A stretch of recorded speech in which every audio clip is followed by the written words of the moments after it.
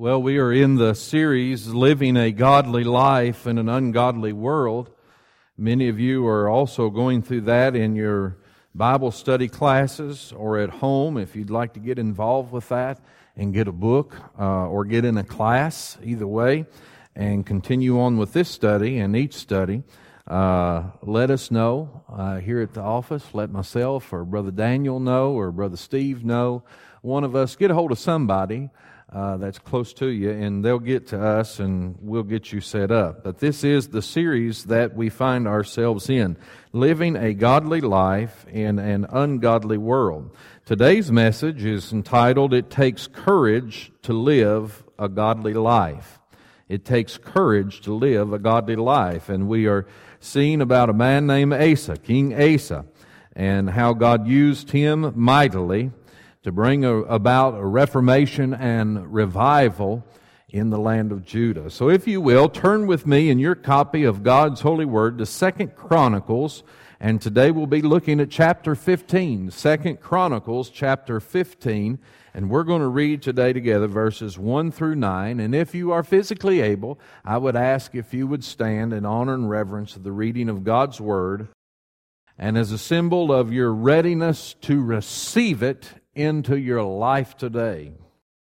2 Chronicles 15, beginning in verse 1. The Spirit of God came upon Azariah, the son of Oded, and he went out to meet Asa, and said to him, Hear me, Asa, and all Judah and Benjamin. The Lord is with you while you are with him. If you seek him, he will be found by you.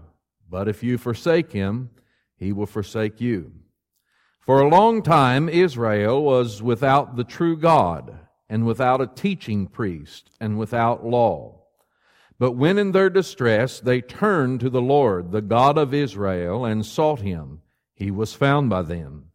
In those times there was no peace to him who went out or to him who came in, for great disturbances afflicted all the inhabitants of the lands. They were broken in pieces. Nation was crushed by nation, and city by city, for God troubled them with every sort of distress. But you, take courage. Do not let your hands be weak, for your work shall be rewarded. As soon as Asa heard these words, the prophecy of Azariah, the son of Oded, he took courage and put away the detestable idols from all the land of Judah and Benjamin, and from the cities he had taken in the hill country of Ephraim. And he repaired the altar of the Lord that was in front of the vestibule of the house of the Lord. And he gathered all Judah and Benjamin, and those from Ephraim, Manasseh, and Simeon, who were residing with them, for great numbers had deserted to him from Israel when they saw that the Lord his God was with him. May God add his blessing to the reading of his word today. Receive it with faith, and you may be seated.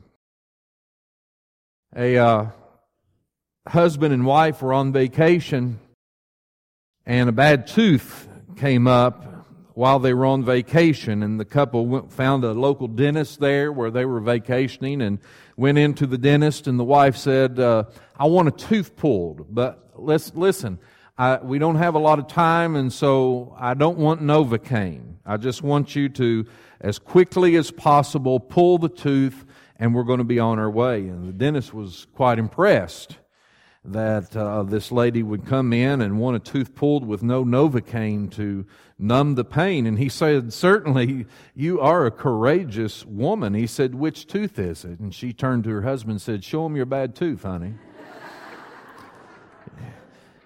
You know, it's always easier to tell someone else to have courage in their pain, isn't it? It is easier to do that. But as Azariah was speaking for the Lord, and this is one of the ways that God spoke, as Hebrews chapter 1 and 1 tells us, that God spoke through His prophets. This was the word of the Lord coming from Azariah to Asa. And as the word of the Lord spoke to Asa that day through Azariah, this is God speaking to us today as well through His holy word. Amen. And this God speaks to us about courage and to be strong in our faith and courageous in our life and in our faith. But this is not only the God that speaks to us about courage and being strong, but this is also the word of the Lord that goes with us and that does strengthen us as we put our faith in Him, as we do trust Him, as we do obey Him, as we do live for Him. And He also uses mightily those who hear and obey His voice. Let's pray. Gracious Heavenly Father, remove the veil between You and us. And Lord, let us see clearly what You have purposed for all of us in this life. Give us wisdom, give us understanding. God, I'm not asking for You just to use me today, but for You to speak to these people. And Lord, for You to bring them to points of courage and strength to do what You have for each one individually to do in this life. And that it would be done for Your glory, O Lord. And for the good of Your church, but also for the good of the world, as they see Your people standing with faith and courage and strength. Visit us today, Lord. In Jesus' name, amen. In the beginning verses, as we see the Lord raise up Azariah, the son of Oded, and as he goes to Asa to speak, we see a warning in verse 2. As we read and read again, and he went out to meet Asa, and he said to him, "Hear me, Asa, and all Judah and Benjamin. The Lord is with you while you are with Him. If you seek Him, He will be found by you. But if you forsake Him, He will forsake you." Now that's a hard term. That's a hard word. That's a hard verse. And I want to speak a word about the word forsake there and God. You never get all of your theology and doctrine from one verse. And it's dangerous to do that. But you take the Bible as a whole and put it together and begin to learn about God.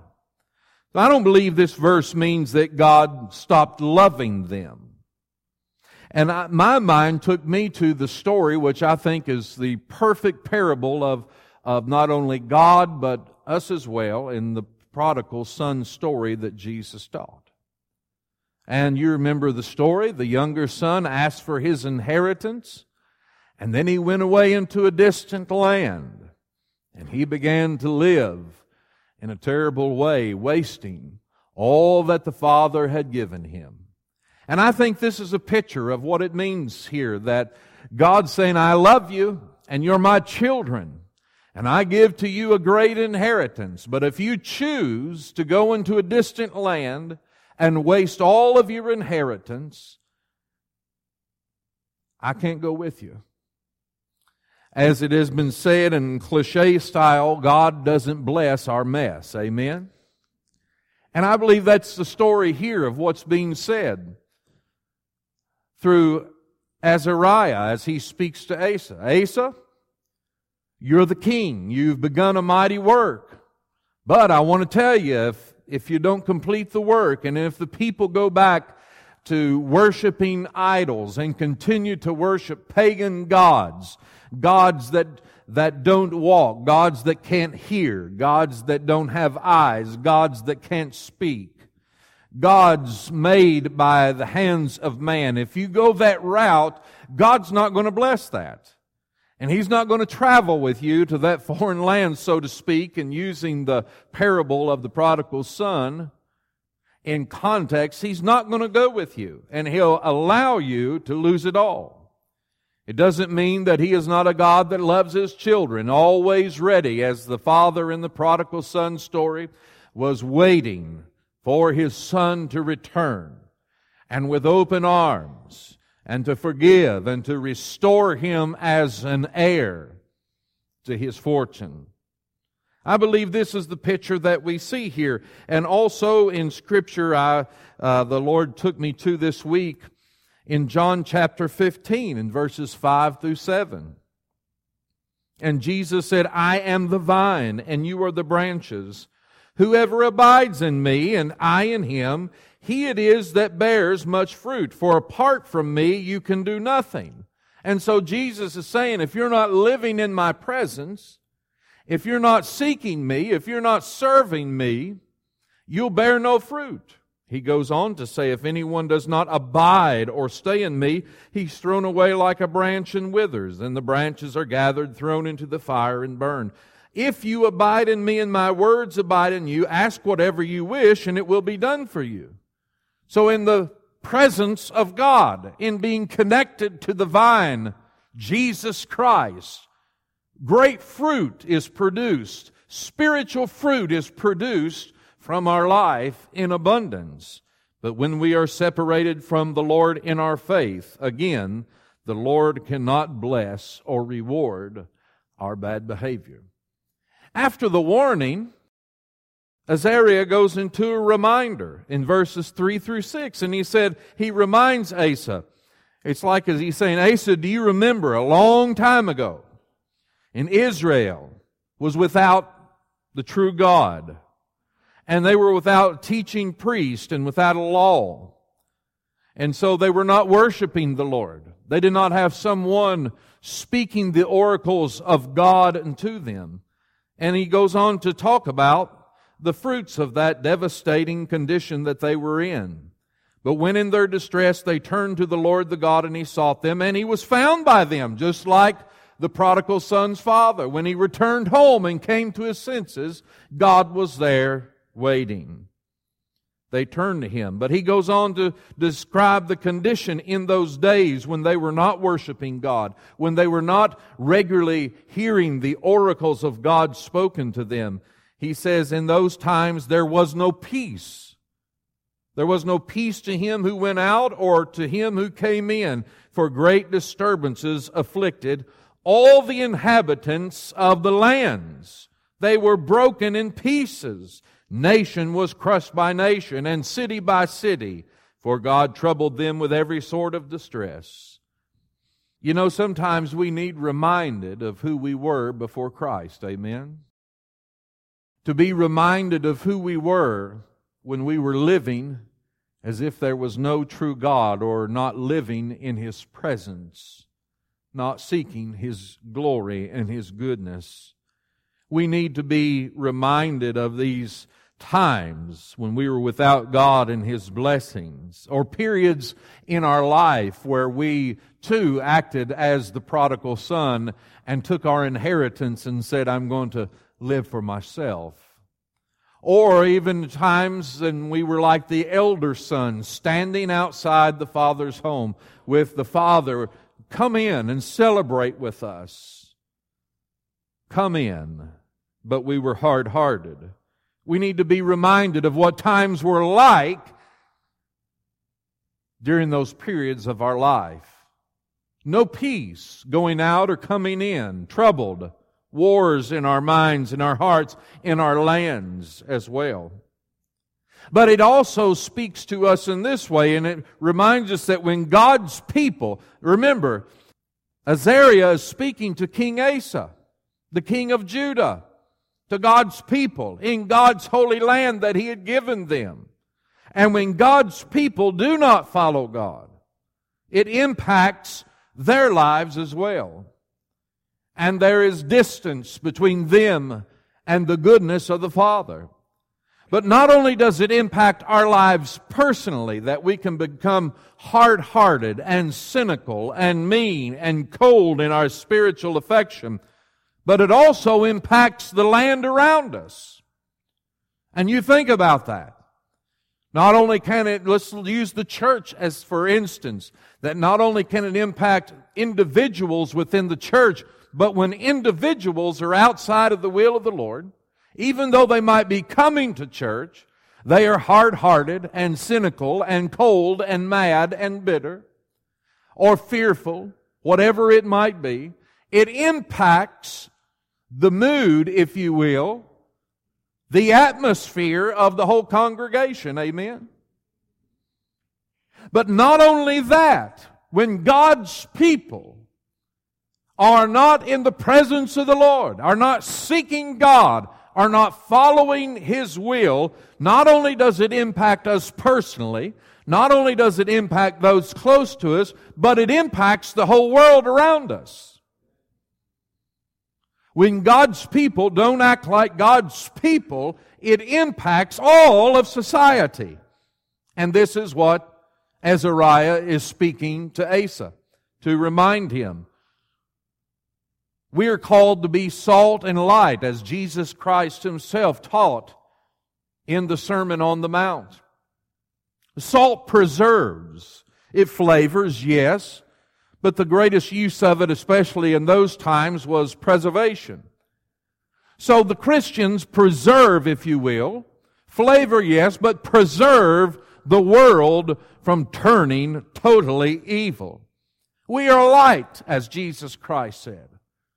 A city set on a hill, shining light in the dark world. And so when we are not being salt, and when we are not being light, then ungodliness rules and destroys lives. And we need to be reminded of that. As we grow lukewarm, we might not think it a big deal to grow lukewarm. We might not even realize we're lukewarm, because we've gotten to a point in our spiritual life where we're just going through the motions, doing a little bit, but not really all that God has purposed for us to do. Not only does that impact you, but it impacts the church, and ultimately it impacts a nation, and we're seeing that, and then it impacts a world. Because the church is not doing what it is designed to do, God's people, to strive for godliness, to be salt and light. And so Azariah gives Asa not only this warning that God's not going to bless ungodliness, and if you travel to worship with pagan gods, God's not going there with you. Don't expect His blessing. Don't expect His glory. Don't expect the revelation of His beautiful presence if you're going to live for yourself. But also I want to warn you, Asa, and remind you of what it's been like in times past when God's people rejected the presence of the Lord. And then we see a challenge in verse 7. A beautiful challenge. But you're the king. You're the leader of the people. And I speak to you today. You are the church. You are the husbands. You are the mothers. You are the fathers. You are the grandparents. You are the Christians. But you, take courage. Do not let your hands be weak, for your work shall be rewarded. Be strong in the Lord, he's saying here. Keep your eyes on the Lord. And this Hebrew wording actually says, encourage, don't let your hands be slack. Don't let your hands be weak and hang down. But keep them up. And keep laboring. And keep serving. And keep cleaning house, if you will, like Asa did in this land by removing the idols. And so this is the work of Alan Livingood. Not just to preach the gospel, but also to slowly continue to remove idols with courage and strength from the Lord in my life. Be strong in the Lord. Do not let your hands be slack. Keep to the work that God has purposed for you. And I would say that to all of us today. Keep to the work that God has purposed for your life today. Don't let your hands be slack. Don't be idle. Finish the job, because there are many wonderful rewards. You know, when we think of courage, we think of many things, but I want you to listen to this quote from Dr. Charles Swindoll I found. It said, courage is not limited to the battlefield or bravely catching a thief in your house. The real test of courage are much deeper and much quieter. They are the inner tests, like remaining faithful when no one's looking, like enduring pain when the room is empty, like standing alone when you're misunderstood. Not all of our acts of courage and strength are known on the nightly news, but they are nonetheless important and needed. And many times we are standing and rising and taking courage and not allowing our hands to be idle, even when no one's looking, even when we don't know what we're doing. I just think off the cuff of the great reformer, Martin Luther. He didn't know he was starting a reformation. He was just being true to what he was reading in God's Word. He didn't mean to start a reformation. He didn't even really plan to leave the church at that time. They kicked him out, all because he was saying, I'm reading here in God's Word what is truth, and we're not being obedient to it. And God used his convictions to start a great reformation, and a great reformation that brought us the Word of God into our, not only our hands, but into our hearts. He was just standing up for his convictions. As he said that day on trial, here I stand, I can do no more. The challenge was to be strong in the Lord, to not let your hands be slack. Don't allow them to be idle. We read in verse 8 then of what happened. As soon as Asa heard these words. It's one thing to hear, it's another thing to really hear. Amen? You can hear someone's words but not hear what they're really saying to you. Asa heard the word of the Lord as given by the prophet, and he was obedient. As soon as Asa heard these words, the prophecy of Azariah, the son of Oded, he took courage. He did not let his hands become slack, become idle. And it says, and he put away the detestable idols from all the land of Judah and Benjamin, and from the cities that he had taken in the hill country of Ephraim. And not only that, not only did he continue in the work that we've already looked at in weeks past now in these sermons, not only did he continue in the work of removing the pagan gods from God's people and God's land, but he repaired the altar of God. He continued to show courage in removing idols from the land of God's people. And I want to tell you today, beloved, it takes courage to live a godly life. Because not only are you going against the wills of your flesh, but also that of the world, that of Satan. And it is a battle, and it takes courage to do the right thing. It takes courage to finish the work that God has given you to do. It takes strength from the Lord. You know, our lives, I know about my life. And my altar needs repaired quite frequently. Our altars need to be repaired quite frequently, and idols need to be removed from my life. Our lives, but also our lands, need cleaned and need renovated. The question is, will we be strong in the Lord and not allow our hands to hang down while there is work to do that God has for our lives? Work that He has clearly spoken to us about in His Word and through the Holy Spirit, and even into your lives individually about what He wants you to do with your life. A wonderful story of courage and how it impacts the lives of others I ran across a few weeks ago. It's the story of what is called the Holy 40. This happened in AD 320. The Persians were invading, weakening Rome, but there was even another danger that Rome faced as Rome was decaying, and that was the rise of Christianity even within Rome. And so a frightened emperor, as the Persians now are invading Rome, a frightened emperor decreed that his legions sacrifice to the pagan gods. And this was a famous legion of Rome called the Thundering Legion. And the emperor said, I want you all to sacrifice to the pagan gods of Rome. And so his orders were delivered to the Thundering Legion as they were on the front lines, as if you will, the stormtroopers called in to defend Rome. But when the orders were given for all to sacrifice to the pagan god, there were 40 that said they would not. Out of some 3,000 troops of that Thundering Legion of brave stormtroopers, if you will, 40 of them said, we will not sacrifice to a pagan god. The superiors responded, you alone. This was the great glory of the army, this Thundering Legion.